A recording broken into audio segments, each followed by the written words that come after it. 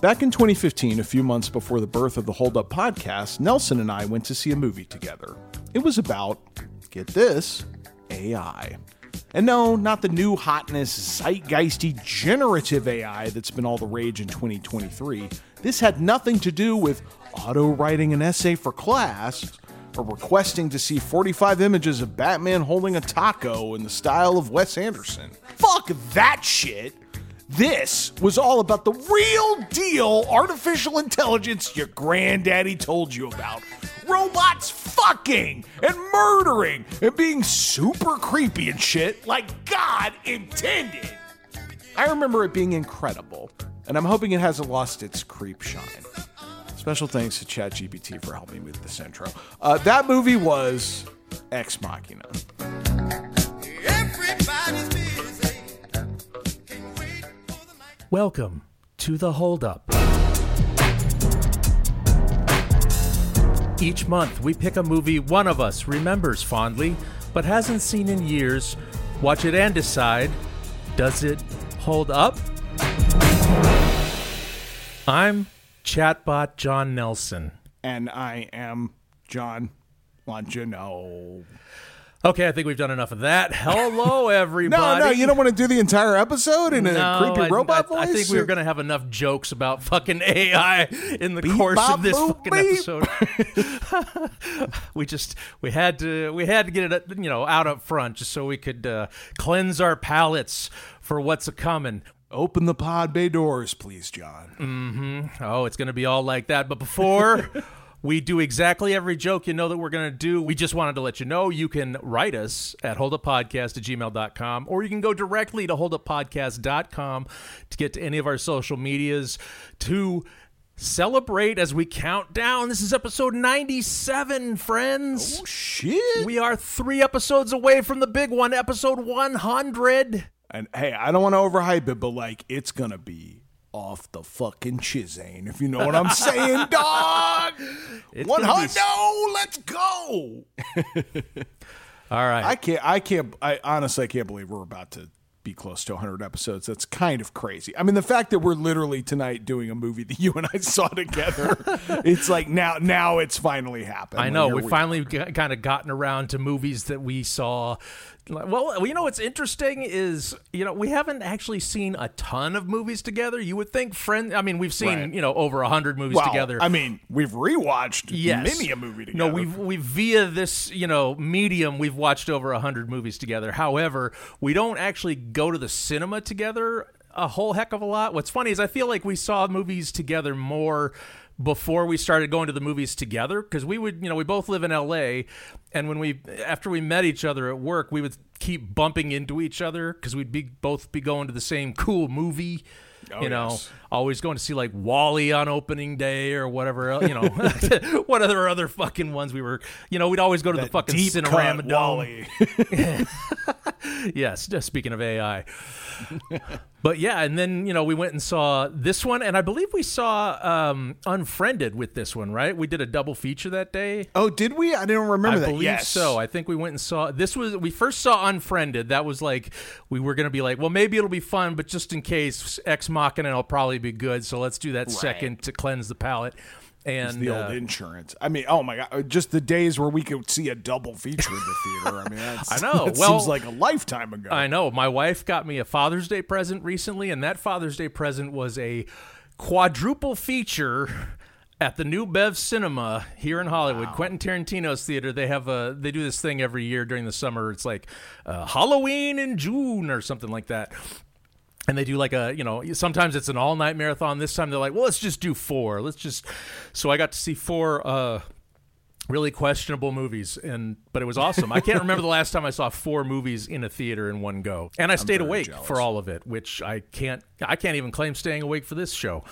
We're sleeping right now. All right, so Ex Machina, John.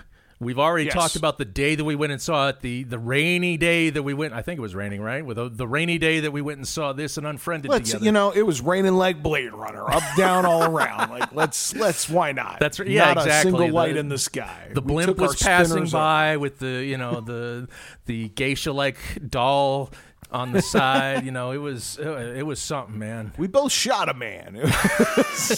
Well, were they men though? Yeah. AI doesn't count as man yet. And I apologize to our robot overlords listening to this after you take over. We didn't know. We didn't understand. Yes, we went to see Ex Machina, and I think it was mainly, I can't remember. I don't think it was. Well, here's the thing. I know I also saw it with my wife. Oh.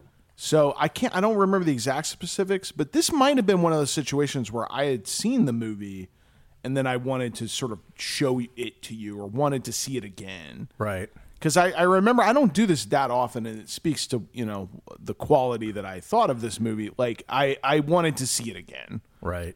And so I think we double billed it with Unfriended, which I think I'd also seen with Sujata. So it was like, I was like taking you to two movies I think I'd seen already. Well. But I knew you would like them. So that was makes part sense. of it. Yeah. Well, yeah, and back then you were doing like Cinemarathon where, Yes. you would watch like terrible movies just for the giggles of it. We watched 12 movies in a row and crazy shit like that. Stuff I could never do now. Those of you that, have followed me for the long ride and somehow are still here, please let me know at holduppodcast@gmail.com. I would love to know if you're still along for the ride. That would be amazing. That would be awesome because you would have aged with us in real time 8 years later. Oh, my God. Yes, Ex Machina was a movie that came out, and I remember seeing because I like sci-fi stuff. It was right up my alley. Like, I really like artificial intelligence stuff. I've read, the Isaac Asimov robot books, and I like 2001 with Hal, and like, it was just in my wheelhouse. And what I've always taken away from it is mainly the stars of the movie, because it's a very intimate film. That is, I mean, basically, well, I remember like a fair amount about it. I guess before we dive in, we should sort of give a general sense. But well, you've seen it twice. I've only seen it the one time, Yes. so maybe I should take this one. Maybe you should. So what I remember is that Dameron Poe is in it, and he builds Poe Dameron. You mean Poe Dameron? Yes. See, I can't even remember the correct name. Poe Dameron, and he invents the AI. He's the mad scientist who invents the AI, I believe. Right. Well, anyway. Correct. So he this invents is Oscar Isaac we're talking about, of course, who is not just Poe Dameron, but he's also Moon things. Knight. Yes, Oscar Isaac, who's in tons of good shit. He invents this lady AI, and I mean, there's lots of stuff that happens during the course of the movie where basically the lady AI, if I remember correctly, she is sort of like learning that she is not real, and she's trying to decide what that means to her, and ultimately what that means. And again, she's being used as like a sex toy and all other manner of horse shit. And then she decides, well, I don't want to live that life, so she decides to go buck wild and start killing folks. And I don't want to give away the ending for those who haven't seen it. It does have a very bleaky sci-fi ending, though, which I appreciated, if I'm remembering correctly. Honestly, all I remember in specific, though, and I don't even remember the other person in the movie. I don't remember the actor's name. I vaguely remember his face. I know who it is, but Okay. I'll let you continue that's fine. until I... All I remember is at one point, Moon Knight and the AI are doing like a kata together, or like a dance, and they're doing it in synchronization.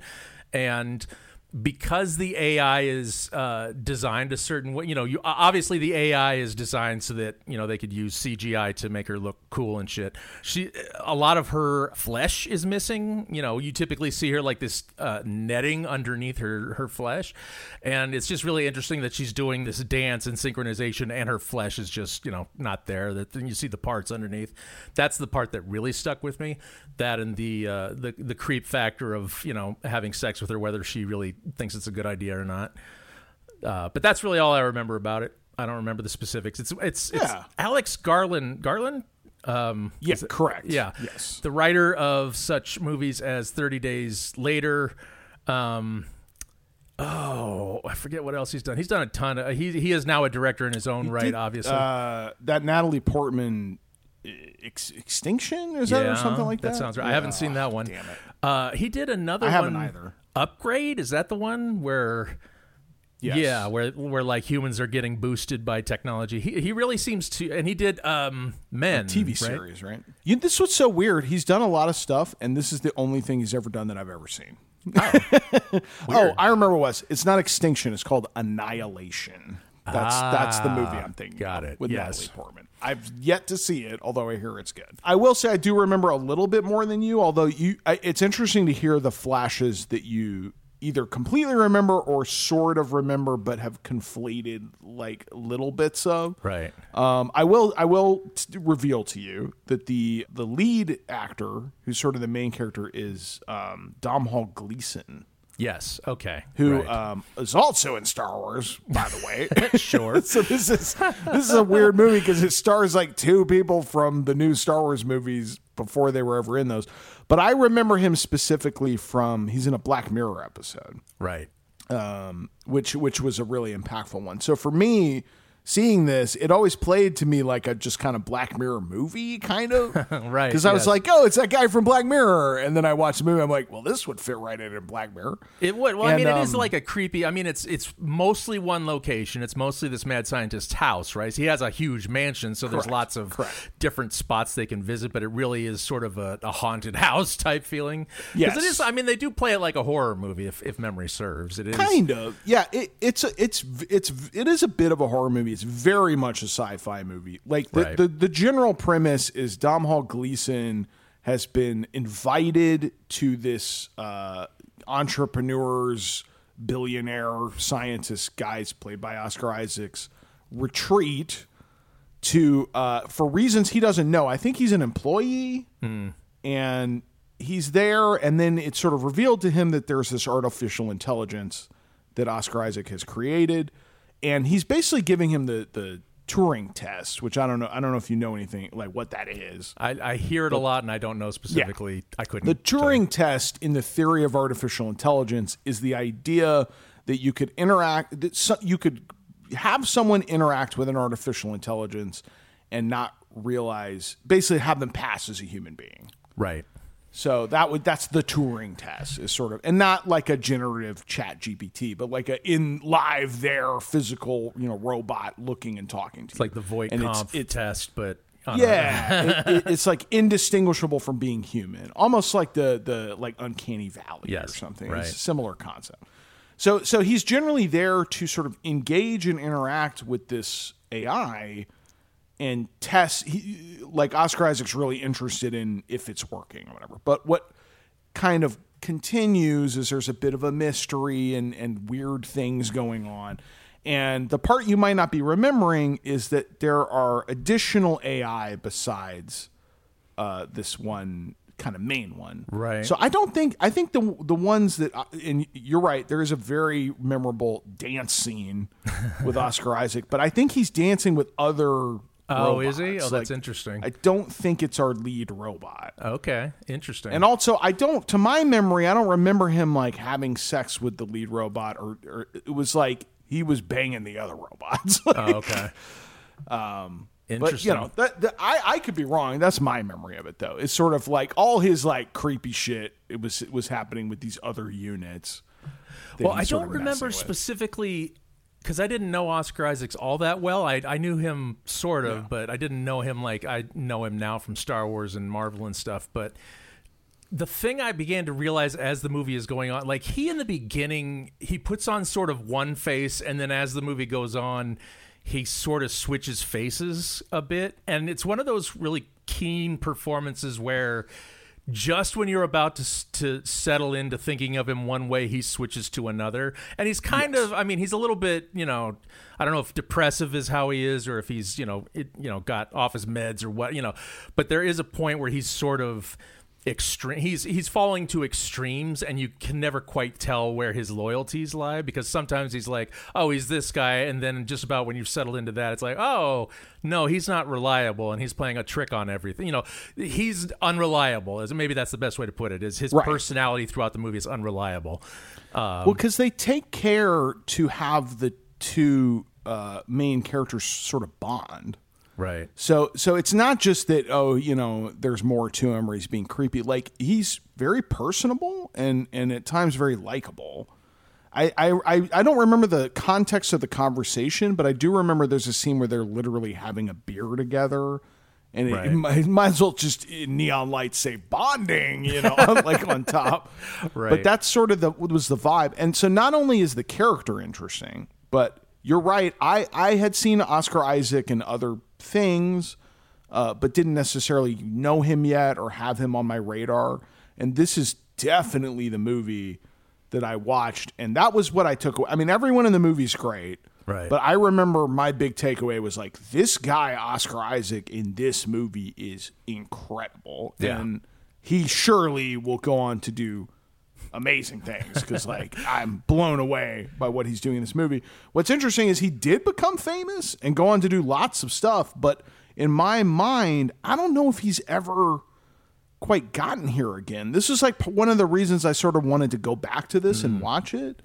Is like, is his performance as incredible as I remember it being, or is it more like he was new to me and I didn't know? Like, has he ever matched this? He was in a TV. I'm curious what you thought of his performance. Well, I mean, I remember it. The thing was, I remember it growing on me as an actor as I watched the movie, because again, didn't know him so well. But by the end of the movie, I was like, I'm not going to forget him. And to me, it's interesting that the dance sequence, I believe, comes nearer the end, because by that point, I'm like, yeah, again. Yes.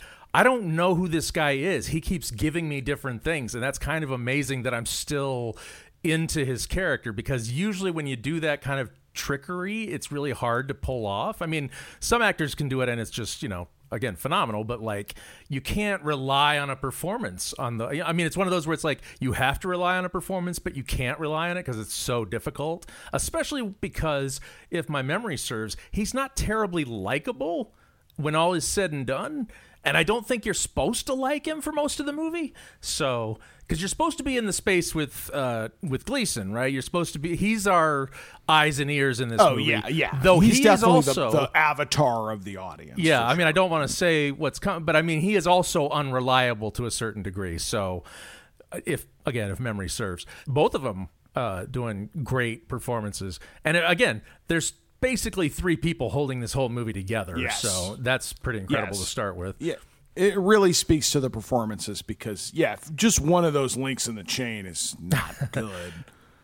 You got a real bad movie on your hands, because this is actually one of my favorite kinds of sci-fi movies, are these like super duper high concept movies that are really swing for the fences conceptually, but in staging and plotting and sort of casting, it's very intimate.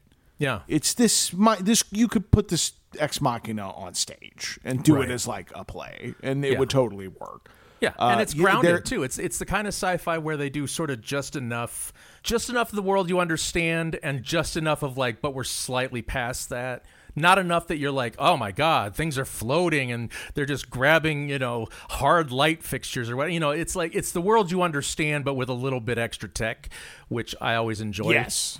It's like near future. One of the themes that I'm curious to see how it's aged is there, and I don't know, I'm not quite sure how it played then, but I think it might play bigger now. And this sort of speaks to, you were sort of hinting at like, there's something going on with Domhnall Gleeson that, maybe we don't know. I won't reveal that here and now, but I do remember there being a theme around almost like algorithm and tracking of data, kind of, because I believe Oscar Isaac made his fortune through it might as well be Google or something like that. Like a search engine or some kind of social media thing. Right. It's sort of like he's a entrepreneur turned billionaire. Right. Who is now using his fortune to make wacky, weird stuff. And one of the projects is artificial intelligence. Yeah, he's the guy that Elon Musk sees when he looks in the mirror. He sees Oscar Isaacs. Right. Well, because it's sort of like that futurist, almost like protagonist of a company, main guy. That was in the water. Sure. When this came out in 2015, but I feel like it was like a little ahead of the curve because I think that slots right in now pretty easily with SpaceX and people diving down to the Titanic or whatever else is going on. Like it feels like we've gotten a little more wackadoo with our billionaires than we used to be. Well, what's interesting is this is, I think, Alex Garland's first movie, and I really liked his writing, obviously, and then when he's directing movies now, and again he might have done it before this, and I'm just not remembering. What did he write before this movie? I don't know. 28 Days Later. I think I said earlier 30 days. I think he's 20. I must have. I'm sorry, I must have missed it when you said that. I think I said 30 days earlier, which is or 30 days later, which is taking 30 days of night and extrapolating it with 28 days later. That's probably why I didn't recognize it. Right. So 28 Days Later is what he wrote. He wrote a bunch of stuff. I think he wrote The Beach, I want to say. The Leonardo DiCaprio thing. I'll have to confirm that. Don't hold me to that. But he's one of those guys who worked with a lot of big directors, and then he finally got his own shot to direct. And again, I don't remember if this is it, but he has since gone on to direct quite a few things, and they have gotten sort of progressively weirder and less mainstream, which is not usually the case. Usually when a director, when a writer comes into his own, he's like, okay, now I want to do a Batman movie or whatever. But he's sort of stuck to the 70s program. He's like, no, I want to be Paul Schrader. I want to write weird movies, and then I want to make those same weird movies. So he's a guy that every time his name is on something, I always know I'm in for a treat. And this was, at the time, I was like, well, I'm not sure I'm in for a treat, but we learned in the viewing. That's interesting that you had context for him as a writer, which makes sense. But right. I had none of that. Like I knew nothing of him until this movie. But that actually makes quite a bit of sense. It's going to be funny when I'm totally wrong, right? And he's like the guy who wrote Deuce Bigalow, and then he started doing movies, and it's total trash. Yeah, when the memory starts failing you, John, it's But you know what? When the memory starts failing you, then you can enjoy the same movie 8 years later all over again. That's right. That's very true. All right. Well, I feel like I can see which way the wind is blowing on this one. However, John Longino, do you think Ex Machina is going to hold up? I do. Really, I think it'll still be a good movie. What I'm investigating here is sort of, is it the great movie I remember? Right. And specifically the acting. Right. Because both actors in this movie I now know much better and have been in many more things. So I'm primarily investigating, were their performances as good as I remember, or is it more like this is my first exposure to them and it's sort of more of the same. Like with this, I feel like this was an incredible Oscar Isaac movie, and I feel like I don't want to say disappointed me, but sort of not hit it like this again. Right. Like I held him higher because of this movie. So I'm like, was I crazy? Like, I feel like he was exceptional, and now he's just kind of pretty good. In terms of the movie, I have very little doubt that the film itself will hold up. I think it'll be really good. I basically have a B. Does Oscar Isaac's performance hold up to my memory? Got it. That's kind of what I'm hearing. Well, I'm going to agree. I remember really enjoying the movie quite a bit, and I think it's going to hold up. I was almost kind of surprised when I heard you wanted to do this one. I was like, well, at least it fits the, then I was super surprised to realize, it fits the, 5+ years parameter that we have set for the show. I was like, oh my God, it's been that long, huh? Because if you'd have asked me, I would have thought, that's within the last couple of years or something like that. How time does fly. But yes, I'm actually, I will be shocked if I, come out of this and like, it ain't so much. I'm pretty certain I'm going to enjoy myself. So, which, by the way, is fine after, last month's Return of the Killer Tomatoes. We can use, again, something to cleanse the palate after that, I think. Sure. After that resounding double negative. Well, they both have robot women in them. So, It's true. It's almost like a double feature. One's a robot, one's a tomato. And they both have, and neither one passes the Bechdel test. Yeah, both are sex objects. So yep, they're all just there for the fucking. All right, we are going to go off to the billionaire's mansion. We're going to creep around the West Wing that we're not supposed to be in, and we're going to discover all the secrets that are held within Ex Machina. We'll be back. How long until we get to his estate? We've been flying over his estate for the past 2 hours. Caleb, I'm just gonna throw this out there so it's said, okay? You're freaked out. You're freaked out at me meeting me, having this conversation in this room at this moment, right? But can we just get past that? The whole employer-employee thing? It's good to meet you, Nathan. It's good to meet you too, Caleb. You wanna see something cool?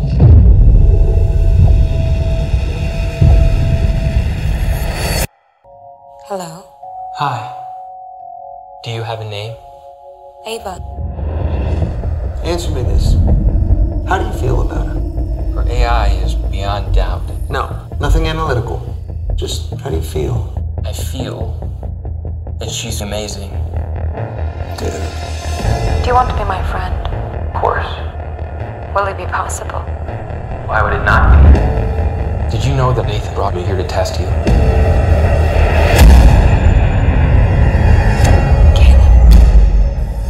You're wrong. Wrong about what?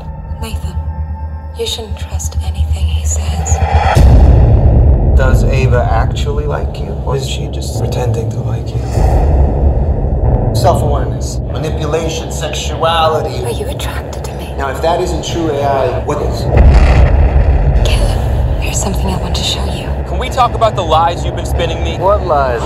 Today, I'm going to test you. Why me? Caleb, you have to help me. What was the real test? You. Is it strange to have made something that hates you? What will happen to me if I fail your test?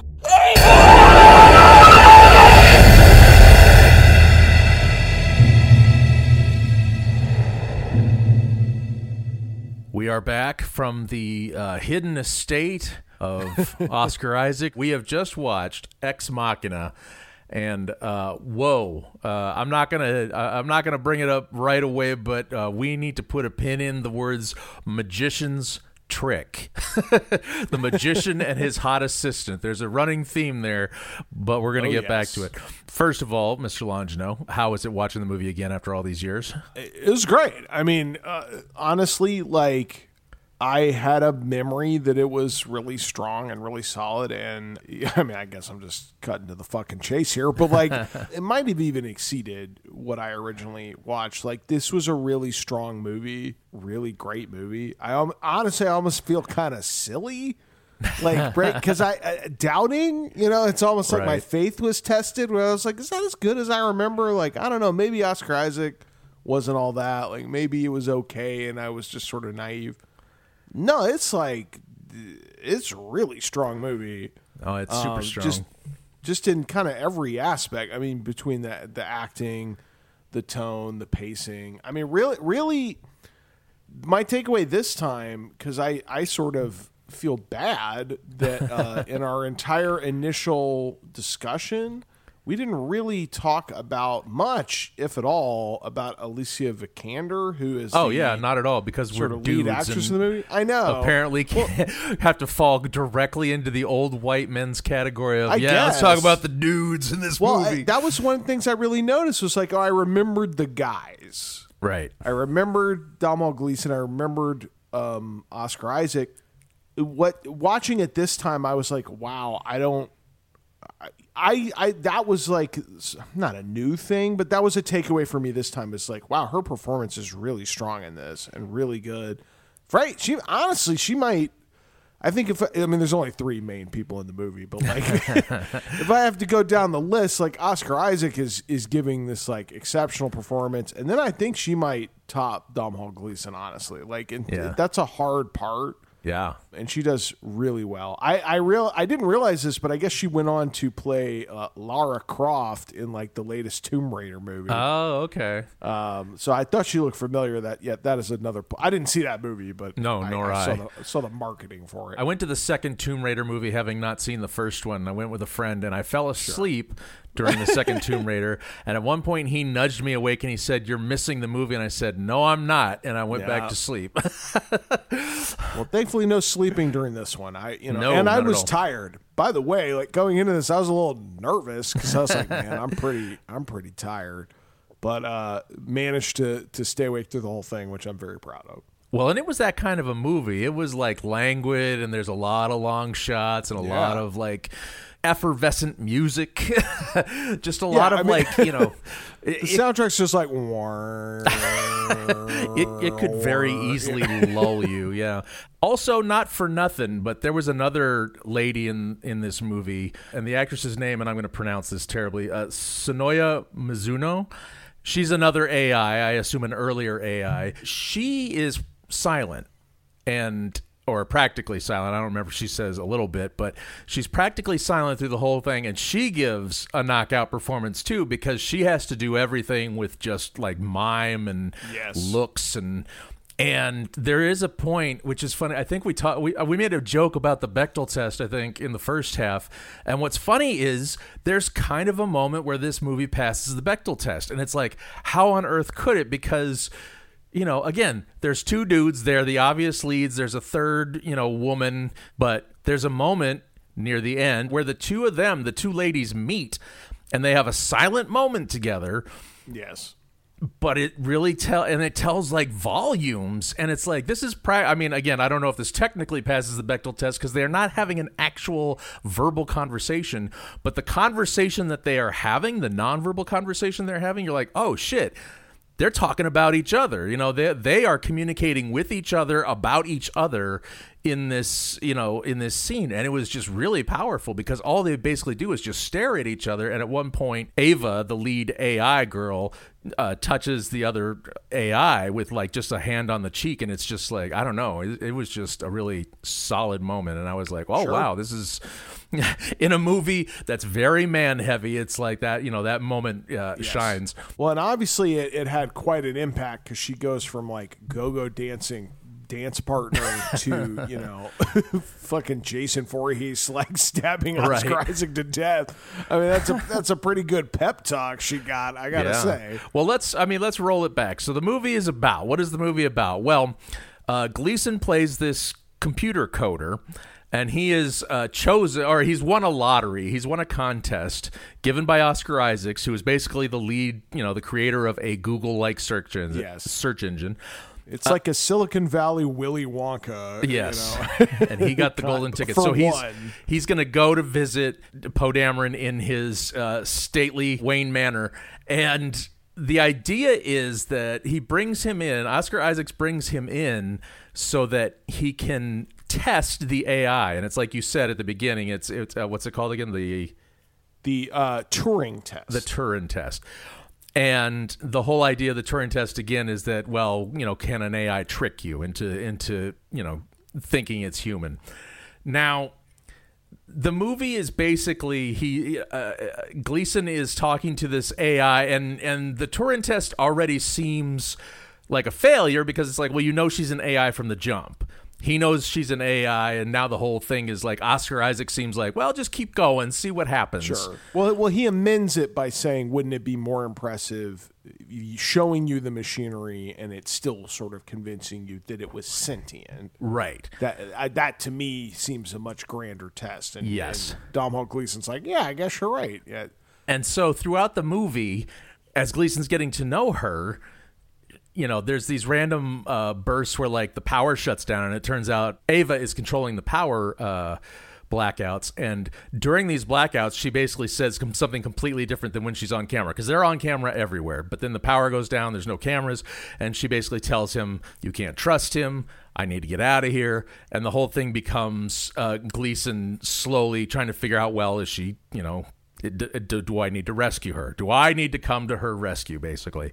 And then the movie sort of happens, and then at the end he plans an escape with her, and she does escape, but she's she's got different plans in mind than Gleason. Gleason's like, we're gonna run off together, and she's like, nah, that's Yes. okay, I think I'll run off alone. Which I remembered that part. I remembered that at the end she gets away and locks everybody, she kills Oscar Isaacs, kills her creator, and then leaves Gleason in the mansion, trapped in the mansion. Yes. And it's a nice little story because on the surface it seems like a romance is budding or something. We're kind of in the POV of Domhnall Gleeson sort of goo-goo-eyed at this AI lady who's putting the moves on him. Right. And she seems fairly sincere, so I think it's a neat little... I twist is a little extreme, but you realize by the end of the movie, oh, okay, like she straight up was using this guy. Had she really, wanted to be in some kind of robot romance with him, he's one doorway away from exiting with her. So she pretty deliberately leaves him to what I presume to be his death, or at least a really bad time stuck in a room. So I that's cool. Like it was a good shift in power dynamic. Like the whole time she's behind glass, yes. He's like testing her and vetting her. And what Oscar Isaac sort of said was his motive kind of comes true even to his own demise. Like basically we think that he's here to test her, but in fact he's there to inspire her to become super sentient and escape. Right? Like he's just a dope who's supposed to be brought in to kind of get a tool for her to use, right? Like it's almost like the escape plan was kind of part of the test, but it just sort of goes horribly sideways. I like those shifts in power dynamic. I really like that about the movie, that she's sort of a prisoner and he's got all this power over her, even Domhnall Gleeson, and for her to basically just straight up kill Oscar Isaac and sort of like... basically murder Domhnall Gleeson through neglect. I thought was just a cool way to go. Well, trapping him as she was trapped, basically. Yeah. It's just fuck you. Here's what it feels like. Yeah. Now, what's interesting? He's left holding the bag like an idiot. Like, yes. What? Now, we talked about the magician's trick. There's a whole theme in the movie where Gleason is telling Isaacs, well, you're trying to distract me from something. What are you trying to distract me from? She's the hot assistant to the magician. You're using her beauty, her sexuality. You're basically trying to get her to manipulate me into thinking she's sentient. And Oscar Isaac's whole plan is like, yes, I am distracting you, but what I'm distracting you from is that she's not manipulating you to like her. She is, but she's manipulating you to get her out, right? Right. So there's this theme of the magician's trick. What I hadn't remembered, there's a whole running theme from the beginning of the movie to about 75% of the way through, where Gleason is not sure if he's an AI or not. Sure. And when I couldn't remember if he was or not. That was the funny part. Is I was like, well, I remember the ending, but I can't remember if he's an AI or not. And she just leaves him behind because he's an AI.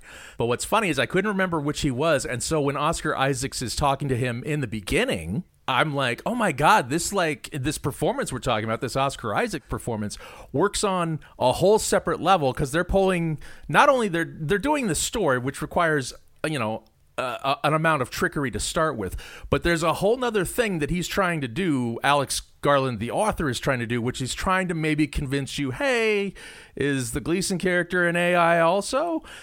And to do that, Oscar Isaac has this weird, super faceted performance where, like, again, it seems like he's unreliable. It seems like he's not giving away information. And the way he talks to Gleason is kind of weird. And you're like, why does he talk to this guy this way? Is he just a dick? Is he just and I began to think about it as I'm watching. I'm like, oh, well, if Gleason is an AI, his performance makes makes complete sense to me, because Gleason will say something and Isaacs will get frustrated. He'll be like, no, you're not seeing it. And if Gleason is an AI, then Isaac's frustration about him not getting what he wants him to get, like if the whole test is like, oh, I want Gleason to figure out if he's an AI or not, then Isaac's character makes sense, because he's continually frustrated. He's continually like, God, when will this guy figure out that I'm putting all these seeds in front of him about what's going on here?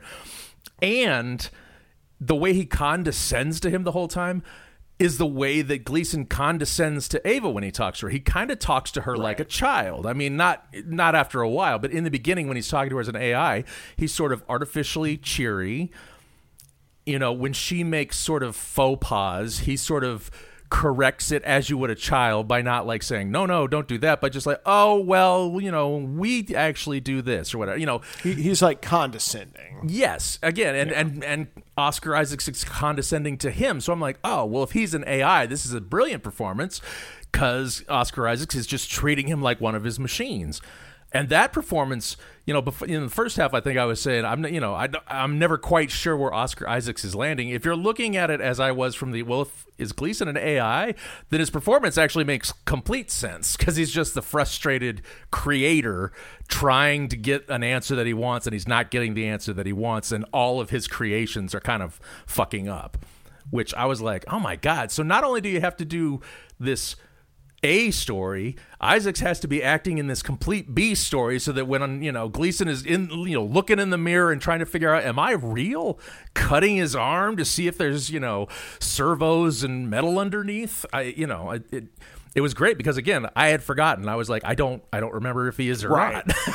I don't know. I mean, and that's, you know, that's just a classic turn of AI, you know, fiction. I mean, what I like about the movie is, because it's just ticking off the Philip K. Dick boxes of like, what if you can't trust your own memory? Maybe you are a robot. Who knows? I mean, that's a classic sort of Blade Runner thing. Right. I do like that he slices his arm open. They sort of go that route, and in fact, he's not like he's just a dude. But the mere fact that he could question it or even worry or sort of lose his kind of grasp on reality is in and of itself really fascinating. I think what I really like about the relationship between him and Oscar Isaac is a lot of the movie this is like the Sleuth of like AI movies. It's like two guys in a play against each other. There's all this nuance and trickery and deceit and lying and like, what does Oscar Isaac mean when he says these things? Everyone's got 3 levels of truth and they're all kind of lying. And to me, I like it because that's a very human thing. Yeah. And the AI in the movie literally just, there's a scene where she's asking Domhnall Gleeson questions and she just keeps going like, that's a lie. That's a lie. Right. That's not true.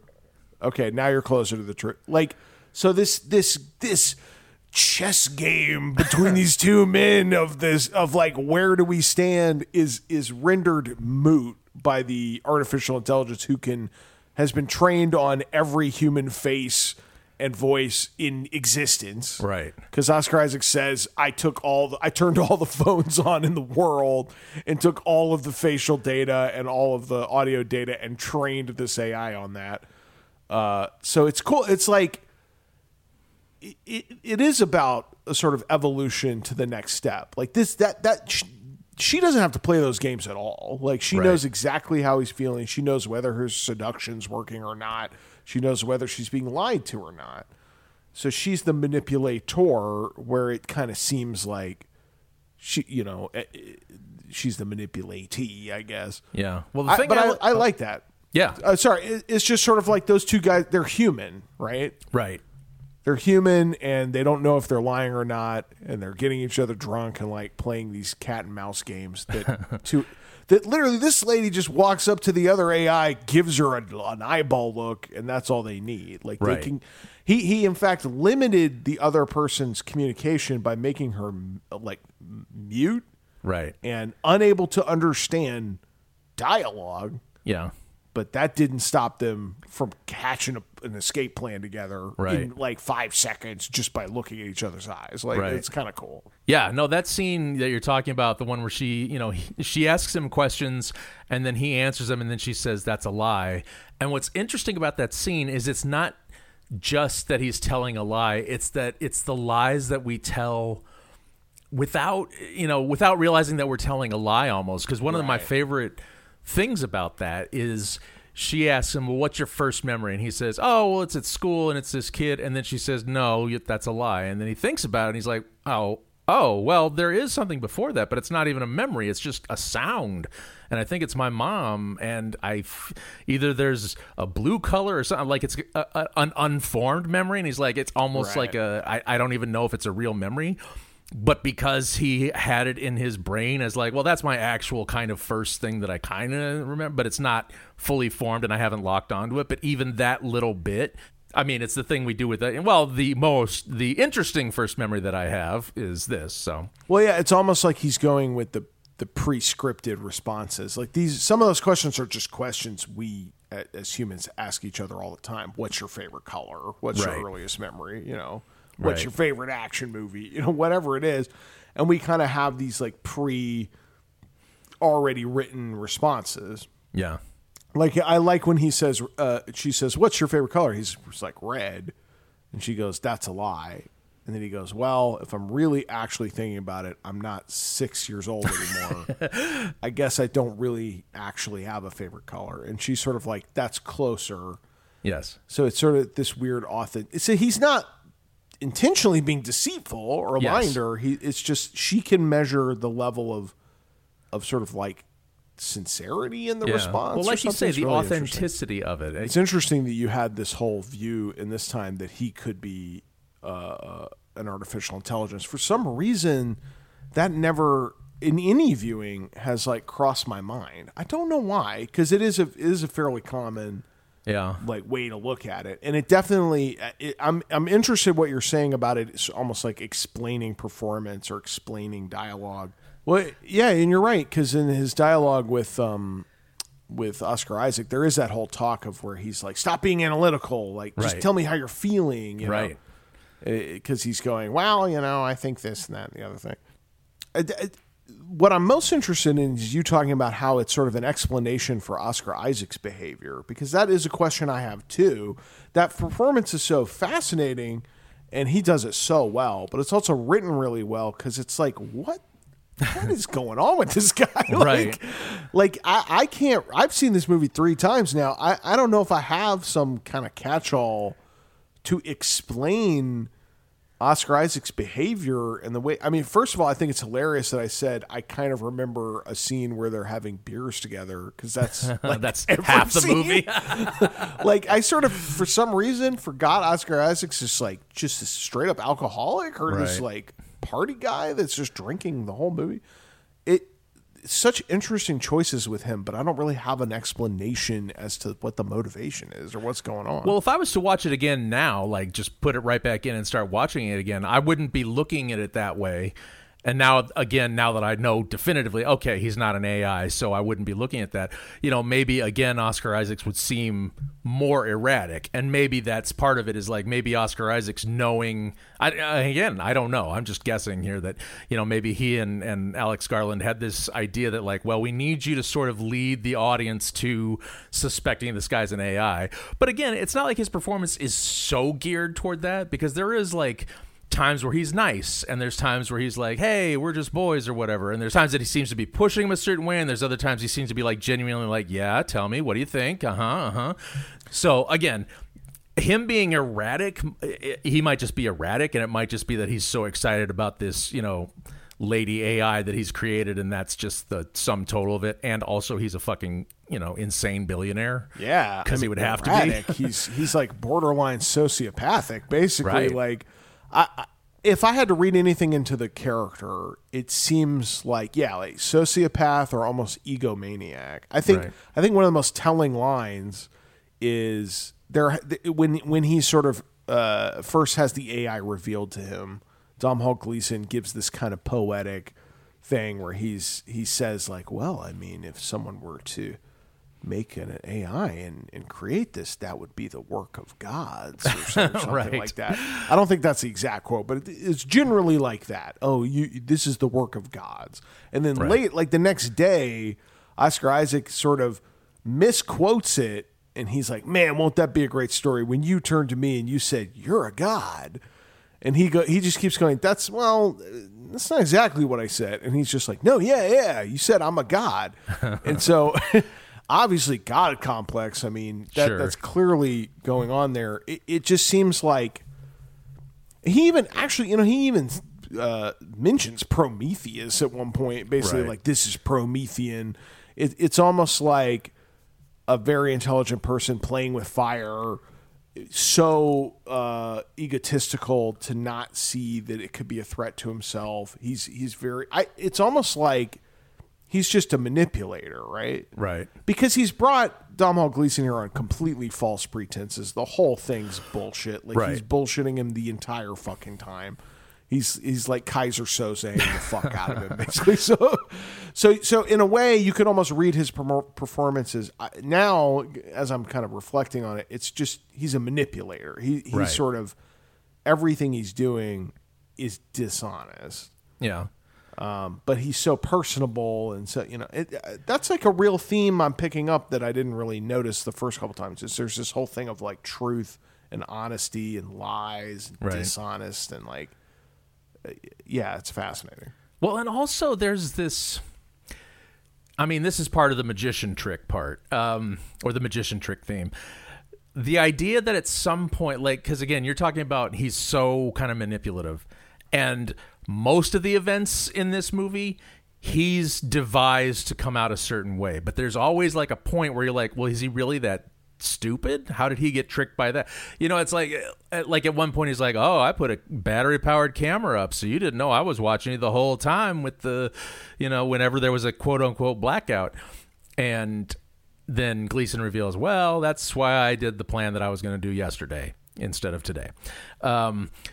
But he does have these blind spots. And when you're watching it, I mean, you as a viewer, having seen, like you say, these cat and mouse movies before, you're like, okay, at what point is Isaac's aware that he's, being manipulated? At what point is he truly like drunk off his ass and can't be, he's made a mistake, actually? It's hard to tell because, again, you're not sure what's real and what's not. And now, again, watching it, I bet you I would be better able to go, oh, okay, he's just, because he's an alcoholic, he's not thinking right now. He's drunk off his ass and he's giving away something that he shouldn't. You know what I mean? Because sometimes he's giving away things on purpose to try and like leave these little breadcrumbs, and other times it's just he just forgets himself. So it's really interesting. I mean, he is super well written, and if you get somebody like Oscar Isaac, playing it like that, then I mean, yeah, I mean, it knocks it out of the park. Because I'm sure there's a lot of stuff that he did where he's just like, well, I don't know, I didn't think as much as you two guys are talking about. I just did the lines as they were written with like a slight sneer. Well, what's great is he's sort of a villain, obviously, and definitely not a good person. And there's some real dark scenes where you see him dragging robot corpses all over the place, and obviously he's using them as sex toys.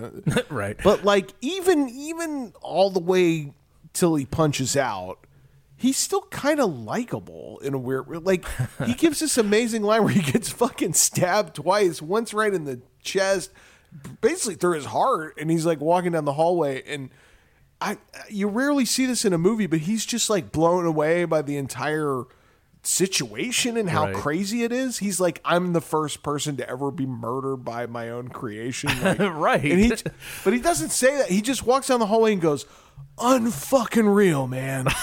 As he's dying. It's like his dying words, like unfucking real, man. Yeah. Like I just find that interesting. It's such an interesting performance. Right. Well, and even there, just that last line, it's like, it's thematic. It's unreal. You know what I mean? Yeah. The AI is not real. So, or is it? He looks just as surprised as we are to see that he's getting fucking offed. Like, it's just so fascinating. Well, and the way that Garland directed it too is great. It's not like a horror movie where someone's like Michael Myers stabbing him. It's just like they have a knife and it just sort of slips inside you. Yeah. Which is even more horrifying because it's just like, oh my God, that went in so fucking easily. Well, it's also in contrast. I think what's cool is it's in contrast to what we see happen to the robots. Like these robots get complete, he's banging them over the head. He beats him up and beats him up, rips him up. One of them like gets their whole, in this really fucked up scene where it's like, let me out, and its arms go flying everywhere and all. So, but they're right. She at the end of the movie can just like put all this extra skin on, put a wig on. She's good to go. She can replace her arm. Yeah, they're so strong and so durable and so interchangeable. And this guy it slips in like a birthday cake, just like right in one stab, and he is down for the count. Right. He was calling it the ultimate evolution, right? He has a great line where he says, like, we might as well be, our skulls will be in the dust, like we're finding, Yeah, the AI is one day going to look back at us like we look back at skulls in the African desert. Yeah, and that kind of seems to be where the movie's going. I mean, she leaves our guys completely fucking thrashed. Right. And then it's just out in the wild. Like, I don't think she's going to go full Terminator and just start killing people, but it just, you see how, like, oh, yeah, this would last way longer than we will. Yeah, well, exactly. Yeah, as long as she has another body, then she's good to go. Yeah. Yeah, I should actually, we had talked about it before about how I couldn't remember if Alex Garland was the guy I thought he was. He is the guy I thought he was. I think I got all the writing credits correct. He did 28 Days Later. He wrote the novel The Beach. I think that's how he got hooked up with Danny Boyle in the first place. Sure. Then he did 28 Days Later. Then he did Sunshine, which was another Danny Boyle movie. And so he wrote a number of excellent movies, including Dread. That was the one where I was like, how did I miss that? And apparently this is his directing debut, although I guess he did some directing on Dread, but this was his actual feature debut. So pretty decent for a first timer. Yeah, honestly, watching this again has really kicked me in the butt to be like, he's had all these other films come out. And every time I'm like, man, Ex Machina is good. I should really check that out. And then I just, like, don't. Right. This is like, now I need to go watch Annihilation. And I need to go watch his other movies. Because as a freshman movie, as our sister podcast, The Freshman 15, would put it, it's an exceptional outing for a first film. I mean, it blows a lot of first movies out of the water. So I really need to go investigate what else he's done. It's really good. I mean, the good news is I think he's only directed like 4 movies in total. I know. So it seems doable. Lucky you could just knock it out in a day. Just the look of it alone, it's like it was so sure of itself. I mean, you don't get, I mean, I don't know what his experience is again, but like usually, a neophyte director is not as confident, especially if they're doing like a lot of master shots like this was set up. And I mean, I think he was deliberately going for like basically you decide where you're looking, whereas, a lot of directors will show you where you're looking. And he was like, well, you can look wherever you want, but I know what I want you to look at. So I don't think a lot of first-time directors have that kind of confidence. So it's stunning cinematography, especially in the beginning, because I think they shot in Norway, and it's just every angle they're shooting from is gorgeous. Yeah. And I mean, we didn't talk about this much, but the computer animation is kind of mind blowing. Like in terms of how they make her look, she's see through. Like her arms are translucent. Obviously, that's very hard to do. Yeah, and it's been damn near a decade, and it frankly it looks more impressive than most stuff I see now. So that it's simple. Yeah. It doesn't draw attention to itself in a way that is over the top, but it's there like most of the movie, and it looks great. It beat The Force Awakens for an Oscar. It won for Best Visual Effects. It won for Best Visual Effects. And deservedly so. Well, it makes sense. I mean, this movie was $15 million budget. $15 million is not a ton of money. So, especially on those visual effects, that's just crazy. Like you say, just all the gears and shit inside just done it all himself or something. And what's hilarious is the part that I remember so definitively, the dance sequence, which again I thought was like a kata or something like that. It was just a dance sequence, just a traditional like two people moving in sync together. Discoing. Yeah, they're just discoing together. They're using the same moves. They are moving in sync, which is showing that it's basically Isaac saying, "Look, I programmed it. You can tell because we're making the same moves." But what's interesting is he's dancing not with the AI that I remembered, but with, like you said, another AI. Not only is he dancing with another AI, I remembered you being able to see through her, and you can't. Yes. So I'm like, how did I extrapolate all that into the one thing I remember? It all just got blended together. Everything you said was in the movie, just not all at the same time in that one moment. Right, just not all in one scene together. That's also I think that's an incredibly memorable moment and really clever, because the movie's fairly self-serious. Like, it's a very serious movie. So it to just stop on a dime for fucking Saturday Night Fever with the robots is such a weird crazy swerve that it's very memorable. I think the only question remaining is, did Ex Machina hold up? Yes. No caveats. Yes. Yeah, it's great. It's a great movie. Yeah, no need to discuss. I agree. It held up. Congratulations. You picked a movie that was awesome, and we watched an awesome movie, and no need to debate. Let's bring in something next time where there's a little bit of room for debate. In the meantime, you can write us at holduppodcast@gmail.com, or you can go to holduppodcast.com to find our social medias. You can still suggest movies. We love our listener requests. You can still, if you can think of something better for the 100, I mean, you're running out of time, but I guess if you want to give it a shot, go ahead and write us. We love it. And even if we don't do yours, the best ones will be read on the show. Go ahead and write us, friends. Thank you so much for listening. And until next time, nobody move, nobody gets hurt.